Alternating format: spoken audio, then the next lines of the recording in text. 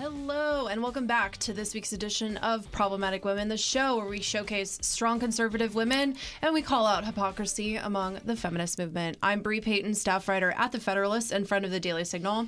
And I'm Kelsey Harkness, a producer and reporter with the Daily Signal. Today we have quite a lot to cover, including Mona Sharon's comments on our CPAC #US2 panel left out by the left.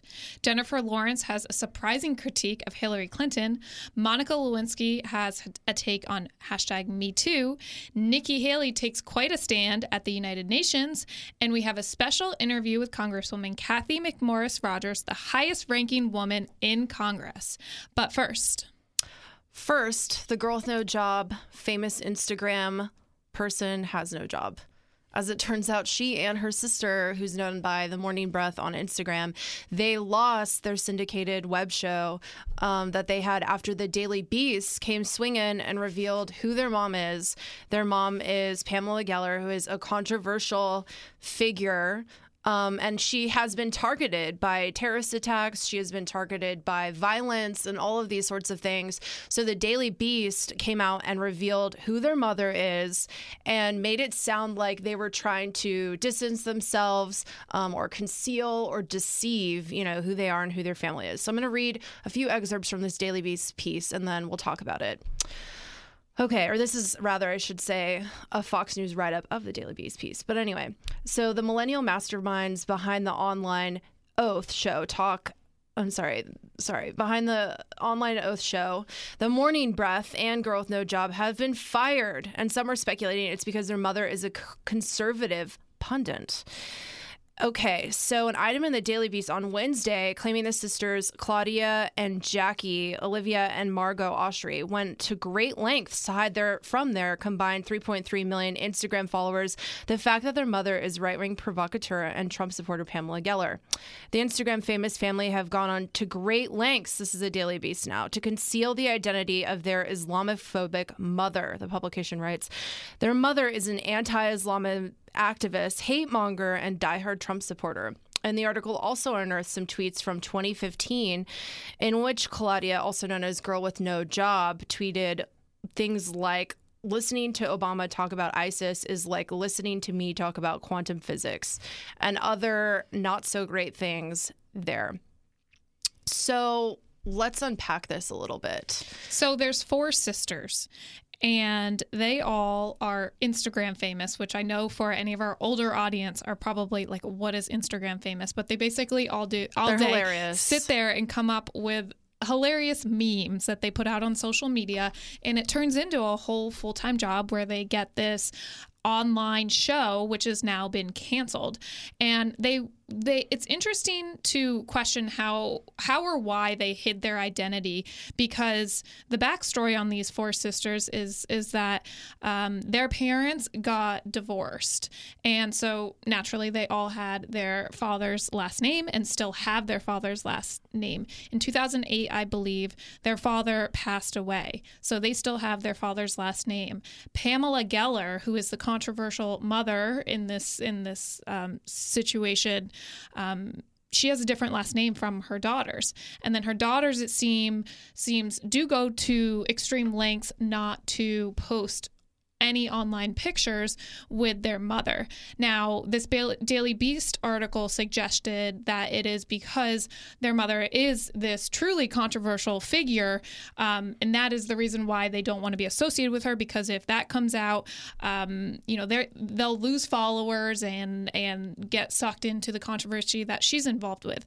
The issue I have with the Daily Beast story is that they don't address the fact that their mother, however controversial she is, has actually faced real instances of terror plots against her. This was reported in CNN in 2015. Right. There were 2 that year. Someone wanted to behead her. This is according to law enforcement. This is according to the FBI.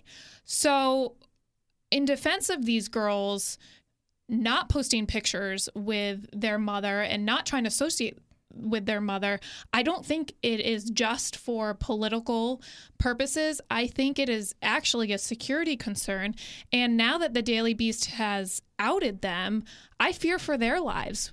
Yeah, that's a completely legitimate point. I mean, you and I were talking about this before the show, and you brought up the fact that, I wouldn't be surprised if the FBI told them to do this, to distance themselves from their mom, just out of a safety precaution. So that way they wouldn't be targeted also. And I do think that, honestly, I think that this is really deeply, deeply unfair for the Daily Beast to do. I think that people are not responsible for mistakes that their parents made. I hope not. Yeah, I don't think that we should be throwing Chelsea Clinton under the bus for things that her parents did. And I don't think that we need to be throwing Girl with No Job and her sisters under the bus for things that her mom has done. So one of them actually apologized because there's another layer to the story. And it's the tweets. It's the tweets. Tweets that she says she made when she was 16, and some of these tweets, which Brie just read, do cross a line. Yeah. I will say they're clearly in this space where they're sort of comedians, or at least they were working towards that space when they probably issued these tweets. But they issued an apology for these tweets because they did cross a line. So let's play that apology. Hi, guys. Obviously need to address a lot of what happened today. But first and foremost, I just need to apologize. Some news was broke this morning about who my mom is, and then some really disgusting, vile, stupid tweets of mine, resurfaced. I need to just come right out and say how sorry I am. It's not cool. It's not funny. I was a dumb kid. I was 16. I thought I was being funny and cool on Twitter, and it's not. I'm not racist. I can't believe I even have to say that, but I'm so sorry to anyone who read those tweets and had a reaction and was upset, because you're totally entitled to that reaction. But it's so important for you guys to know that that's not who I am.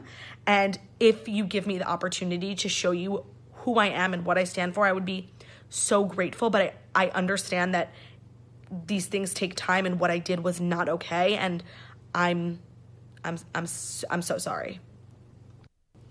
So to give you another idea of how inappropriate the tweets were, let me read one more. Hi, at POTUS, and this was back when President Obama was president. Can you reimburse me for all the cabs I'm taking because your piece of blank plan to defeat ISIS makes me scared to take the subway? Thank you. So, yes. And that's stated. Not the worst of it. There's a few other ones that are a little bit worse. But, at the end of the day, I think that this gets at a larger national conversation that we need to be having, which is there's in a society where everything that you do, everything that you say, every single move you make is documented and archived online. Is there any room for forgiveness? Is there any room to make a mistake, own up to it, which she said? She called these tweets vile herself, and I don't think there's really any dispute about that. She herself is like, yeah, I shouldn't have said these things. I definitely crossed the line. I'm sorry for what I did, and for what I did, years ago. I've developed and grown as a person. Please forgive me for things that I said like 6 years ago, Yeah, so I think I probably err on the side of granting her some forgiveness because first off, she was 16. And second off, she was moving in a direction where she's taking up this space where she's some sort of comedian. I'm not sure how serious she was in issuing those tweets, but I'm curious to hear from all our listeners how much you think what you say back when you're 16 or your younger years, how responsible you should be for that when you're older, and whether companies should have the right to fire you because they don't like your tweets. And specifically with these tweets, was the firing of them, was this politically motivated, or was this truly because, the same thing would happen whether or not she was saying these types of tweets in relation to President Trump? I don't think I have the answer there, but I think the story raises a lot of questions. Yeah, and I think employers are allowed to do whatever they want and fire people at will, right? Like, I think we should be very clear in saying that their employer has the right to cancel their show. That's completely their decision to make. If they think it's a good business decision, okay, fine. But I guess my issue is more that the Daily Beast feels entitled to, and I think it's fine even to bring up old tweets and say these are things that she is saying, right? But I think the conversation needs to be, okay, yeah, I said those things. Okay, let's move on. I don't think it should be, oh, now you're this pariah of a person and you should never be employable and we should never forgive you or listen to anything that you ever have to say again, right? And I think that that's the conversation, that's where things are headed. And we've seen this kind of reaction rear its heads up with Aziz Ansari, with other individuals who said or did something that crossed a line. And it's like this attitude that you can never be forgiven and you can never bounce back from it. And how much does this decision ride on the fact that her mother is Pamela Geller versus the tweets themselves? And why did the Daily Beast decide to link those tweets to her mother? Clearly, there's some relation, and I have in their minds. I have to say, I think when we're 16, we all look up to their parents, and they lost their father, so I'm sure they looked up to their mother. But I can imagine over the next 10 years, they have turned out to be smart, independent women and maybe don't think the same as they did when they were 16. So I personally believe they deserve a little more forgiveness or sympathy. I don't defend what they said, but we're curious to hear all your thoughts. So please share while we move on to our next That Happened topic of this week. All right, so this was an interesting poll that we saw come up. This was reported on CNBC. 32% of millennials would break up with their significant other for a $37,000 raise. First off, Brie, I have to ask, would you? No, I wouldn't. I feel like I would pay and forego $37,000 of my salary in order to keep my current boyfriend and to keep the relationship that I have. And I think a lot of people, when you're in like a happy relationship, you would pay or like do anything to keep that person. Like your happiness with that outweighs like material or monetary happiness. Interesting you say that, because this survey, it was by a company called Comet, surveyed 364 single employed millennials without children. I think they would have got very different results if any of those employees were in relationships. But let me read you a few other results. 41% they said they would end a relationship for a promotion. Of this 41%, they said they'd be willing to delay a relationship for 11 years, delay marriage if they're in a relationship for 7 years, and delay children if they're married or in a relationship for 8 years. Almost a third said they would end a relationship for a raise, and 86%. This was interesting. 86% of respondents said they would move to another city if their loved one was offered a better job. So they're willing to move for their loved one, but they're also willing to dump their loved one for more money. Yeah, I think, if you're not in a relationship, then you're like, oh, sure, would I live the same lifestyle that I'm living right now for $37,000 more? Sure, like, why not? You know what I mean? I think, like, if you were, like, I think these responses make sense. And I think it's kind of silly. Also, I think that this speaks to how broke we are as a generation. That's the real story. That's the real story. We are broke. Yeah. It's also because so many of us live in these expensive cities, and I know it is our choice. Loans. It is our choice, and we have student loans. So again, a choice we made. Yes. All choices. Bad choices, apparently. Yeah. No, 100%. So Michael Wolff, there's an interesting clip of him that surfaced or was released this week of an interview that he did with Australia's Today Show, in which he was asked about allegations that Donald Trump was having an affair with someone.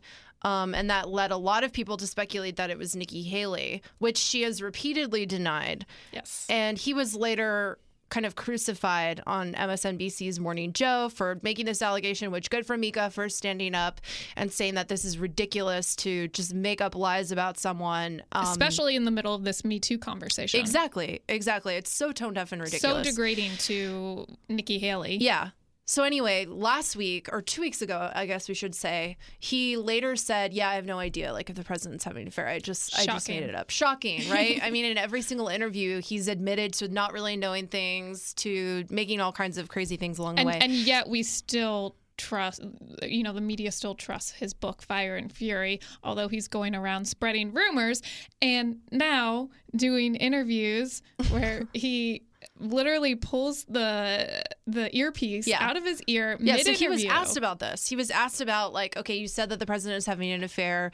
Later you said that he's not. Do you owe the president an apology? I think it's pretty much verbatim the question. And then Kelsey, take it away. We have the clip, so let's play the clip. You said during a TV interview just last month that you are absolutely sure Donald Trump is currently having an affair while president behind the back of the First Lady. And I repeat, you said you were absolutely sure. Yeah, I can't.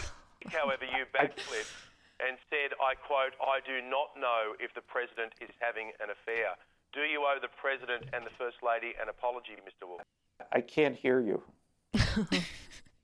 So if you can't see that video, he's pulling the earpiece out and walking away, claiming he can't hear them. And later, the Australia Today show released the actual footage and the audio from that interview, and it proved that he could, in fact, hear the question. He just didn't want to answer it. Yeah, and okay, I thought this was really funny because at one point the interviewer was like, "Hello, Mr. Wolf, can you hear me?"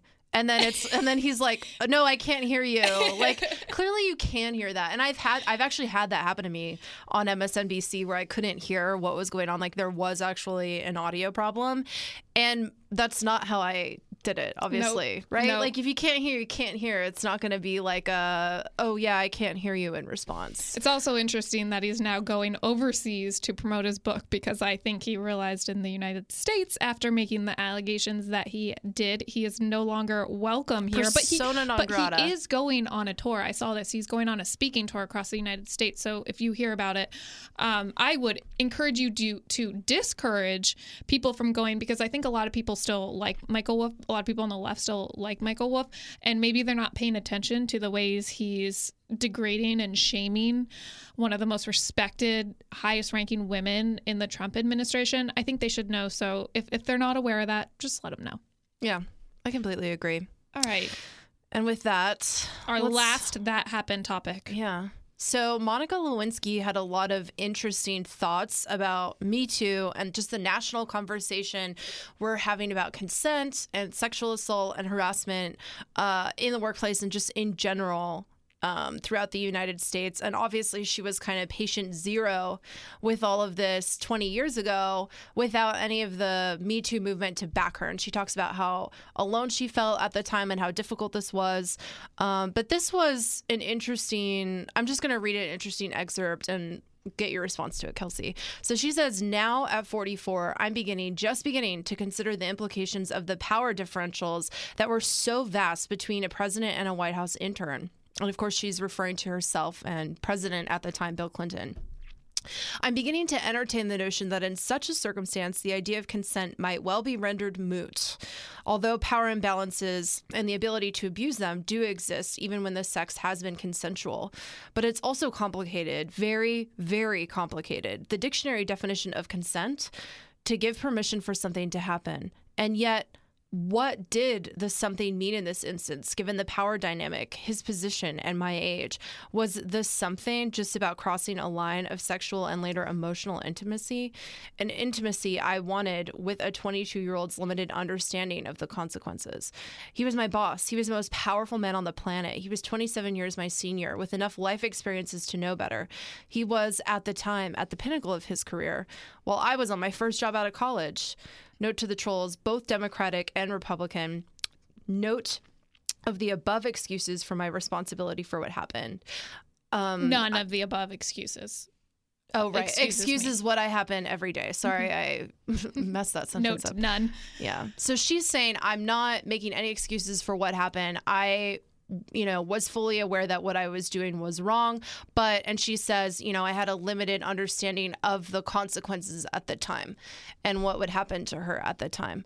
So this kind of, raises a lot of questions. And the conversation that we are having about consent today, right? Like, I think that if what had happened to her today had happened, the response would have been very, very different. And she would have been treated like a victim. Yeah, exactly. Instead of, somebody as she was tweeted, this like horrible pariah exactly kind of a thing. Exactly. She seemed to go in a lot of circles in this piece, which I don't necessarily blame her for. I didn't feel like there was one conclusion she drew, because I think, as she said, over the last 2 decades, she's still trying to figure out what the conclusion is. Yeah. And, you know, on one sense, she says, I consented to this. On the other hand, she's now, because of Me Too, beginning to think about the power dynamics that were involved. And I think that raises an interesting question for women, that how responsible are you? And at what age are we fully responsible, and how much power do these powerful men hold over us, and how do you define consent? Yeah, it's such a gray area, and it's going to be a huge challenge, and I think we're just going to continue hearing these stories with people blurring the line of what's appropriate and what's not. And I think we just have to take it case by case, and also acknowledge that there are going to be certain cases where we don't have an answer. I think also it just goes to show that consent isn't the only governing factor in this.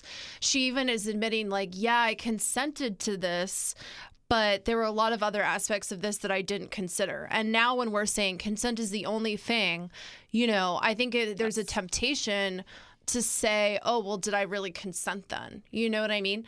And so I think we need to take other things into consideration too, like marriage and the differences between men and women and all these other things that feminists like to just kind of push aside.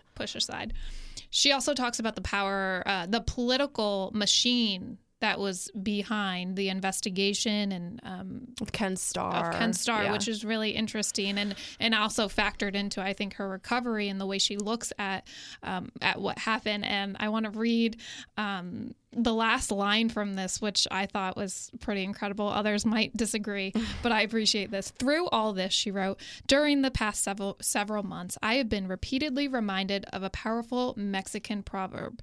Quote, they tried to bury us. They didn't know we were seeds. Spring has finally sprung. It's interesting. You know, I think for a while men did think they could get away with a lot of things by burying women, and women, even if it's 2 decades later, still have a voice. Yeah, absolutely. Again, what that voice means, what the conclusion is, I don't think we're fully sure yet. Yeah, and it sounds like she doesn't fully know. She's still wrestling with what happened to her 20 years ago and all of the fallout and the way she was depicted and her life thus. She's still kind of picking up the pieces for that decision. Exactly. Well, that wraps up our That Happened segment for this week. When we come back, we will be back with a brand new segment called This Is What Feminism Looks Like.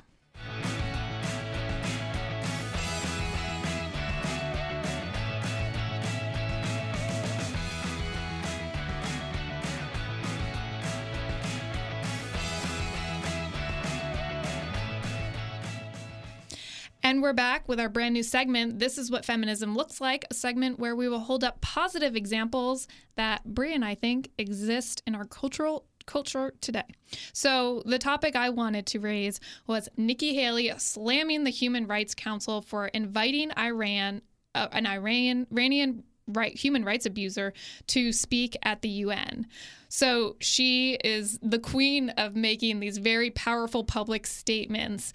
And I think when it comes to the feminist movement, we don't talk about human rights abuses enough. And so this is what Nikki Haley said. Yet again, the council discredits itself by allowing a serial human rights abuser to hijack its work and make a mockery of its mandate to promote universal human rights. This does nothing but reinforce the United States call for much needed reforms at the council for it to be viewed as a good investment of our time and money. I love that. I think she's right that, you know, when it comes to the UN and the Human Rights Council, there's so many actors involved that they get away with a lot. And I think this is something President Trump campaigned on, cleaning up the UN.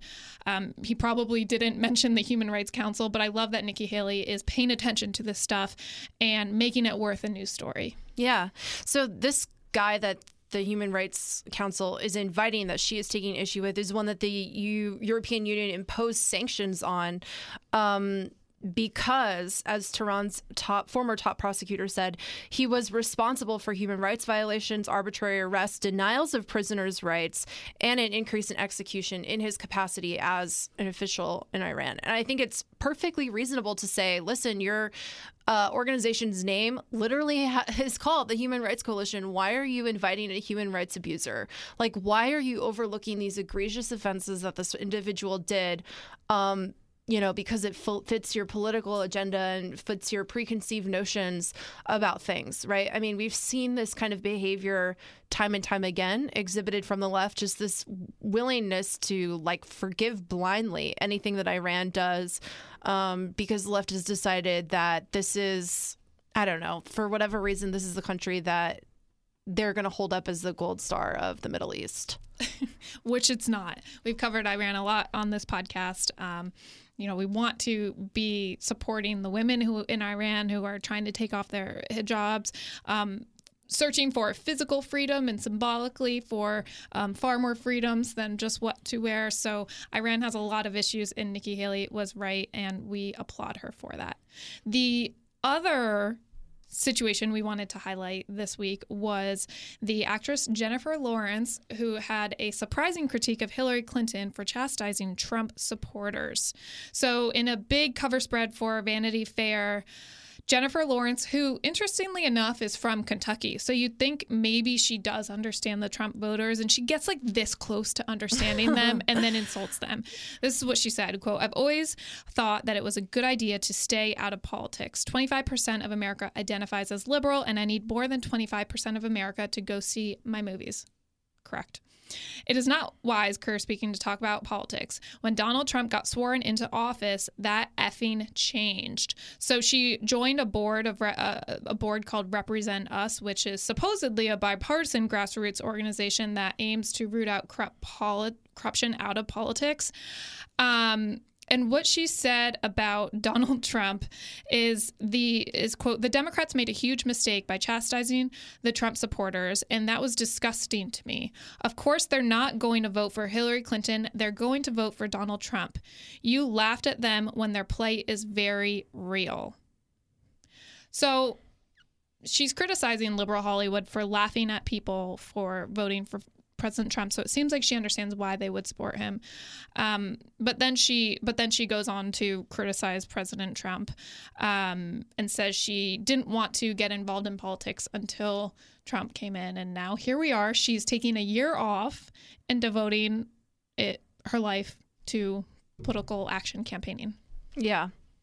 I think also it is interesting that she is saying, I need more than 25% of America to go see my movies after the movie that she was in last year, Mother, ! Totally bombed at the box office. Granted, from what I heard and a lot of the reviews that were flurrying around at the time, I heard it was just not that great of a movie.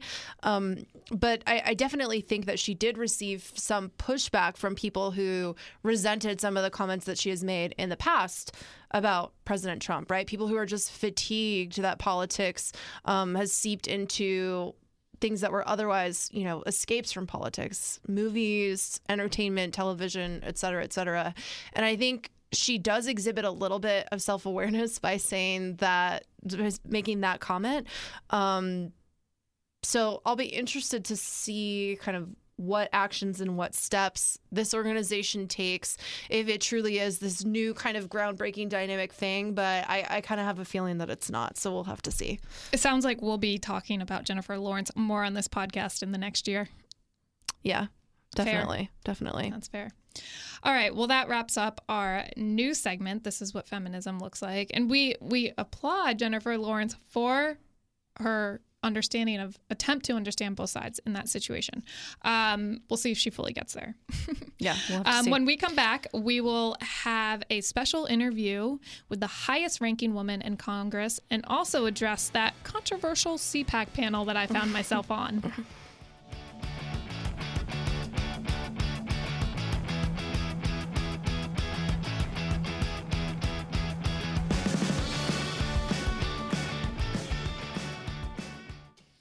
And And we're back with Problematic Women, our special CPAC segment. So over the weekend on Saturday, I spoke on a panel called #Us2 Left Out by the Left, which focused on quote unquote women's issues such as feminism, #MeToo, and the Women's March.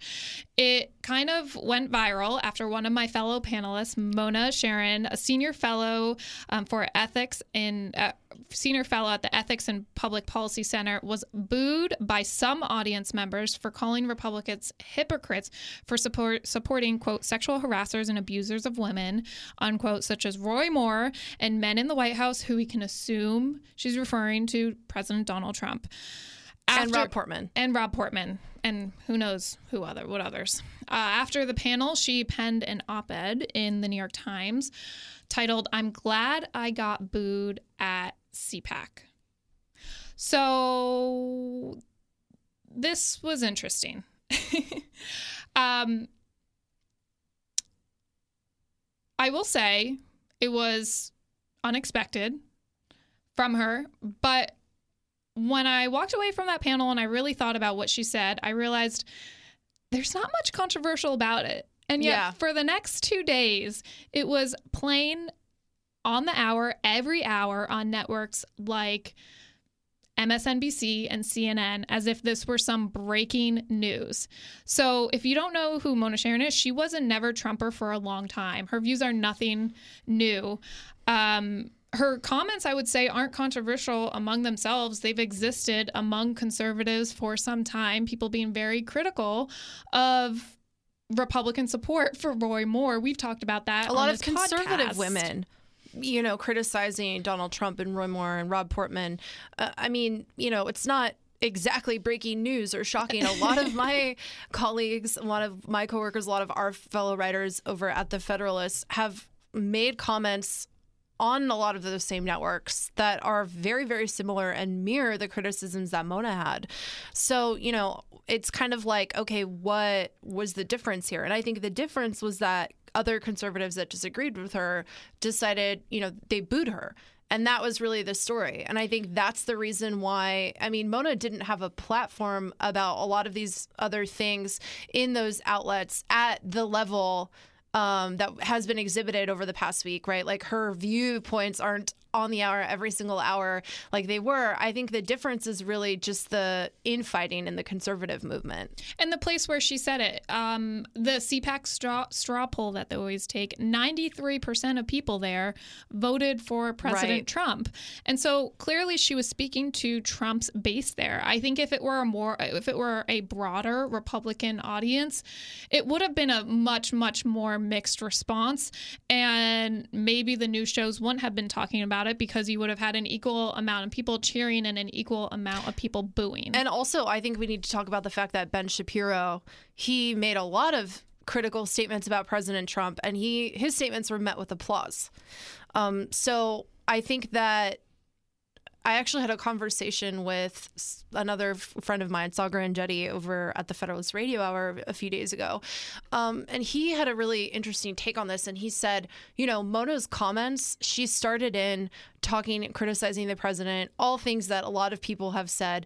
But then she kind of took it a little bit like a step further in lumping in Trumpism with the things that he has done and said that are not great, right? Like the bad things that he has said about women, she kind of lumped together with his economic policies.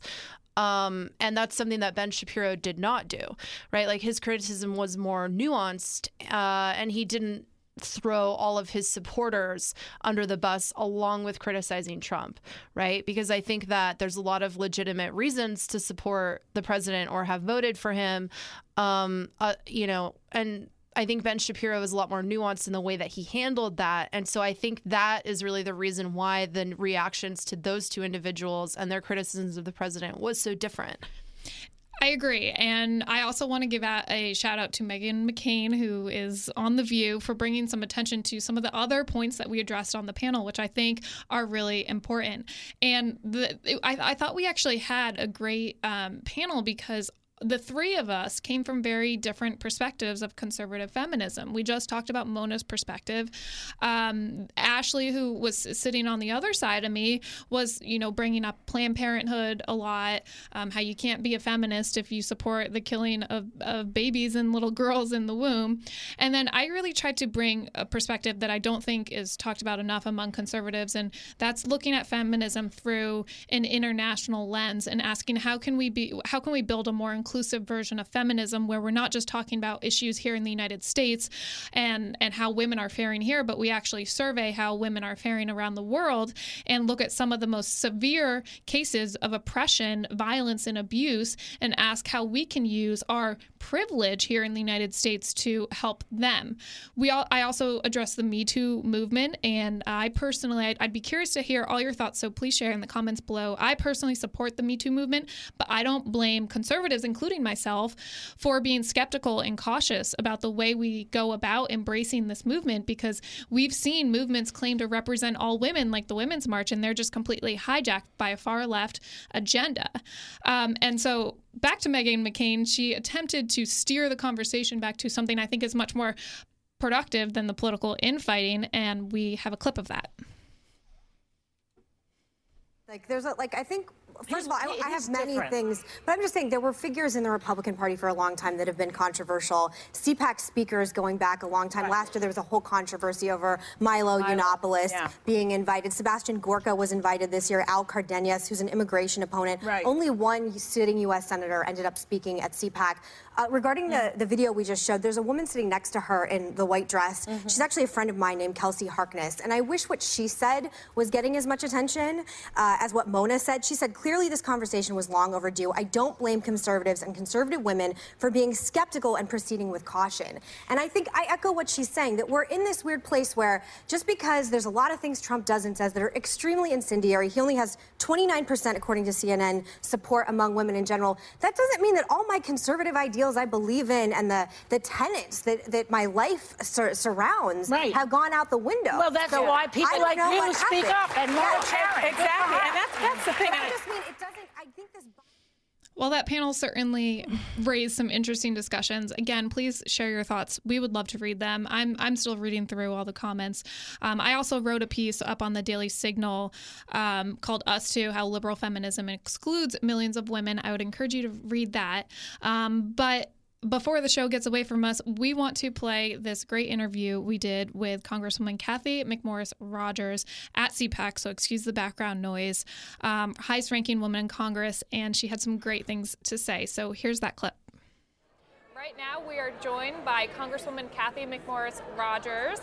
She is the highest ranking woman in Congress. Thank you so much for joining us. We've been wanting to have you on Problematic Woman for some time. Well, it's great to be with you and great to be at CPAC. So first off, I do want to ask, do you identify as a problematic woman? I think I may, considering that I'm a conservative in America, in Congress, serving in the Republican Party. I think I probably fit the definition for some that say that we're the problematic women, but boy, I've had wonderful opportunities in this country. I am excited to be serving in Congress. I was the 200th woman ever elected to serve in the House of Representatives out of over 11,000 who have served. And I want more freedom. I want more opportunity. I'm a mom now. I have 3 kids. America has offered me great opportunities, and I want to make sure that I'm doing everything I can to ensure that women and everyone in this country believe that they can be anything that they want to be. I also believe I've heard you're the only woman in Congress to have given birth not once but twice while you're serving in office. It was true at the time. So I was 35 and single when I was elected, and then I was the 5th to ever give birth, the first to do it twice, and now I have 3 kids. I have a wonderful husband, Brian, who's retired from the Navy. He stays home with the kids. But we need that perspective, that voice represented in Congress. I spend a lot of time encouraging more women, conservative women, to run. We have a great story to tell. This is an exciting time in this country, actually, as women are being their leaders in our military and corporations. Women are starting businesses. 2 out of 3 businesses now in America are being started by women. So I just think we need to celebrate that and encourage more leadership. And speaking of business owners, many of them female, I know an issue you were very outspoken on in the past year was tax reform and how tax reform can specifically help women. I know on the left we heard quite a bit this was going to hurt women and hold them back. What was your response to that? Well, the rhetoric was just not reality. It was scare tactics and fear mongering. Nancy Pelosi saying that this was going to be Armageddon, that people were going to die. It was beyond reality. And as this bill continues to be implemented, we're just seeing more and more positive stories for everyone. For women that are starting businesses, they have more confidence, more hope that they can actually tear up that wall and expand the business or start a second business. For women that are, trying to figure out how to pay for health care, how to, pay for food and groceries and their energy bills, they're going to have more money in their pocket, more take-home pay. 95% of wage earners right now are seeing their take-home pay increase because the withholding tables are changing. This is helping everyone have more optimism, more hope, as they see more jobs coming back to America, people that are offering more jobs, and a job is the beginning. It's what gives you the opportunity for a better life, and it's so much more than a paycheck. So I just am excited about the optimism, the hope after so many years where we've seen stagnant wages, stagnant economic growth, and it was just a damper on all of us. And it's like we're being unleashed and we can start dreaming again.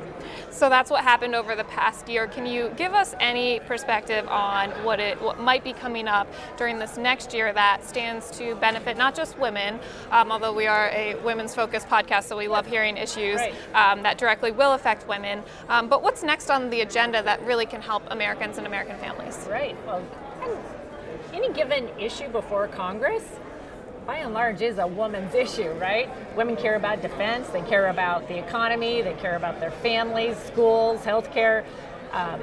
For 2018, in the House, we are focused on continuing to grow our economy, create jobs. That's the best thing that we can do. And we want to focus on the infrastructure. That is a priority of President Trump, the infrastructure package, as well as workforce development. What we're seeing is that as we have the economy growing, we have a lot of skills that are needed in the workforce. So the workforce development, the vocational programs, skills training, the expansion of the apprenticeship program, also restoring some work requirements that the previous administration had done away with, so that people that are on the sidelines and don't feel like they have the opportunities in the workforce, that we can get them trained and give them more opportunities and see what they can do. There's a lot of skills and talent that has been put on the sidelines that we'd like to get back into our economy and give them an opportunity for a better life. So I always love asking this question to women on the right because I think we're in a unique position where at least women on the right allow for a diversity of perspectives and responses to this. So the question is, do you identify as a feminist? Well, it depends on how I define a feminist. I love Nancy Reagan's feminist definition, which was basically, if you think that women can be anything in this country, then I'm a feminist. And I was raised that way. My parents said I could be anything that I wanted to be, that this is the country that nothing holds you back. And it was really much later in my life when I got into politics and running for office that I gave this a second thought, that whether it was a positive or a negative to be a woman, America is this great land of opportunity, and I think we should celebrate what everyone has to offer and make sure that everyone has equal opportunity to pursue their dreams. In the era of the Women's March, the Me Too movement, it seems like conservatives certainly do need to respond and have a voice speaking to younger women, but also we don't want to pander just towards women because we know a lot of policies that we're fighting for can affect everyone. But I'm sure a lot of women look up to you. And my last question would be, what advice would you have for how conservatives can better connect and reach young conservative women? Well, so many of these examples are wrong. And we must take a stand and say that this is not acceptable. This is not acceptable behavior, sexual harassment, sexual assault, no matter where it is, in the workplace, in Hollywood, and on Capitol Hill, it is wrong, and the Republican women have taken that stand. We immediately came together, and it's actually been women, Republicans and Democrats, that have come together to look at what needs to be put in place on Capitol Hill to make sure that those congressional offices are safe. And if there is a situation that a victim knows where they can go to get the support, that is a perspective that we bring that I think is important. And I've been encouraged across the board that on Capitol Hill, people are saying, we want to make sure that this is an environment that is welcoming and that is safe for everyone. Well, sometimes I don't always think that the work that yourself and your colleagues as Republicans on the Hill are doing to help women, even for your own staff, that you always get the credit that you deserve. So thank you for that. I know a lot of people are appreciative. And thank you so much for joining us on Problematic Women. Great to be with you. It's time to crown a Problematic Woman of the Week. Kelsey, we're going to go totally off script here. Lauren and I decided to surprise you. You're actually the Problematic Woman of the Week. Why am I problematic? You're the Problematic Woman of the Week because you said a lot of problematic things on the CPAC panel. And we're going to play a clip from that CPAC panel of the problematic things that you said. Their version of feminism is often very selfish. It's often about me. Don't get me wrong, Me Too is very important. I'm important, you're important. But the reason I love the name of this panel so much, Us Too, is because it's about all of us. It's about an inclusive version of feminism where I'm not just worrying about myself as a woman here in the United States. I'm worried about the women across the seas who are facing issues like female genital mutilation. And those women are never talked about. Not only do they face practices like FGM, then they are often forced into an arranged marriage where on their wedding night, the man that they're being forced to marry believes it's his right to get sexual pleasure by ripping her open after she's faced FGM. And I'm sorry to be graphic, but I think we need to be talking about these issues more.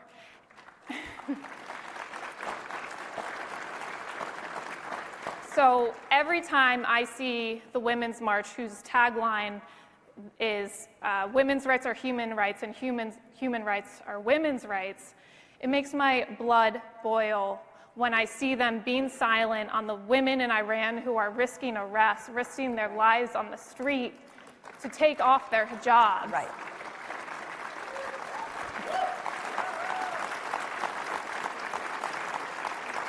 They have been silent time and time again. Anytime women in the Middle East or African countries are making progress fighting for their rights, they have such a platform and they don't use it for those women because they're only thinking about themselves.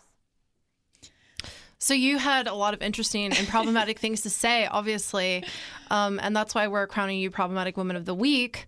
And you know what, Kelsey, you are right that a lot of women overseas so oftentimes get ignored by the feminist movement. And we talked about earlier in the show how the Human Rights Campaign is including people that are serial human rights abusers, that are just being welcomed with open arms by entities on the left that claim to care about human rights. And so often feminists, claim that they're fighting for human rights for women, but they aren't a lot of times. And they're silent about women that are fighting for their rights to remove their hijabs and be able to drive. And so I always appreciate, and you always bring to this show and to this podcast an international perspective that I think very few people have.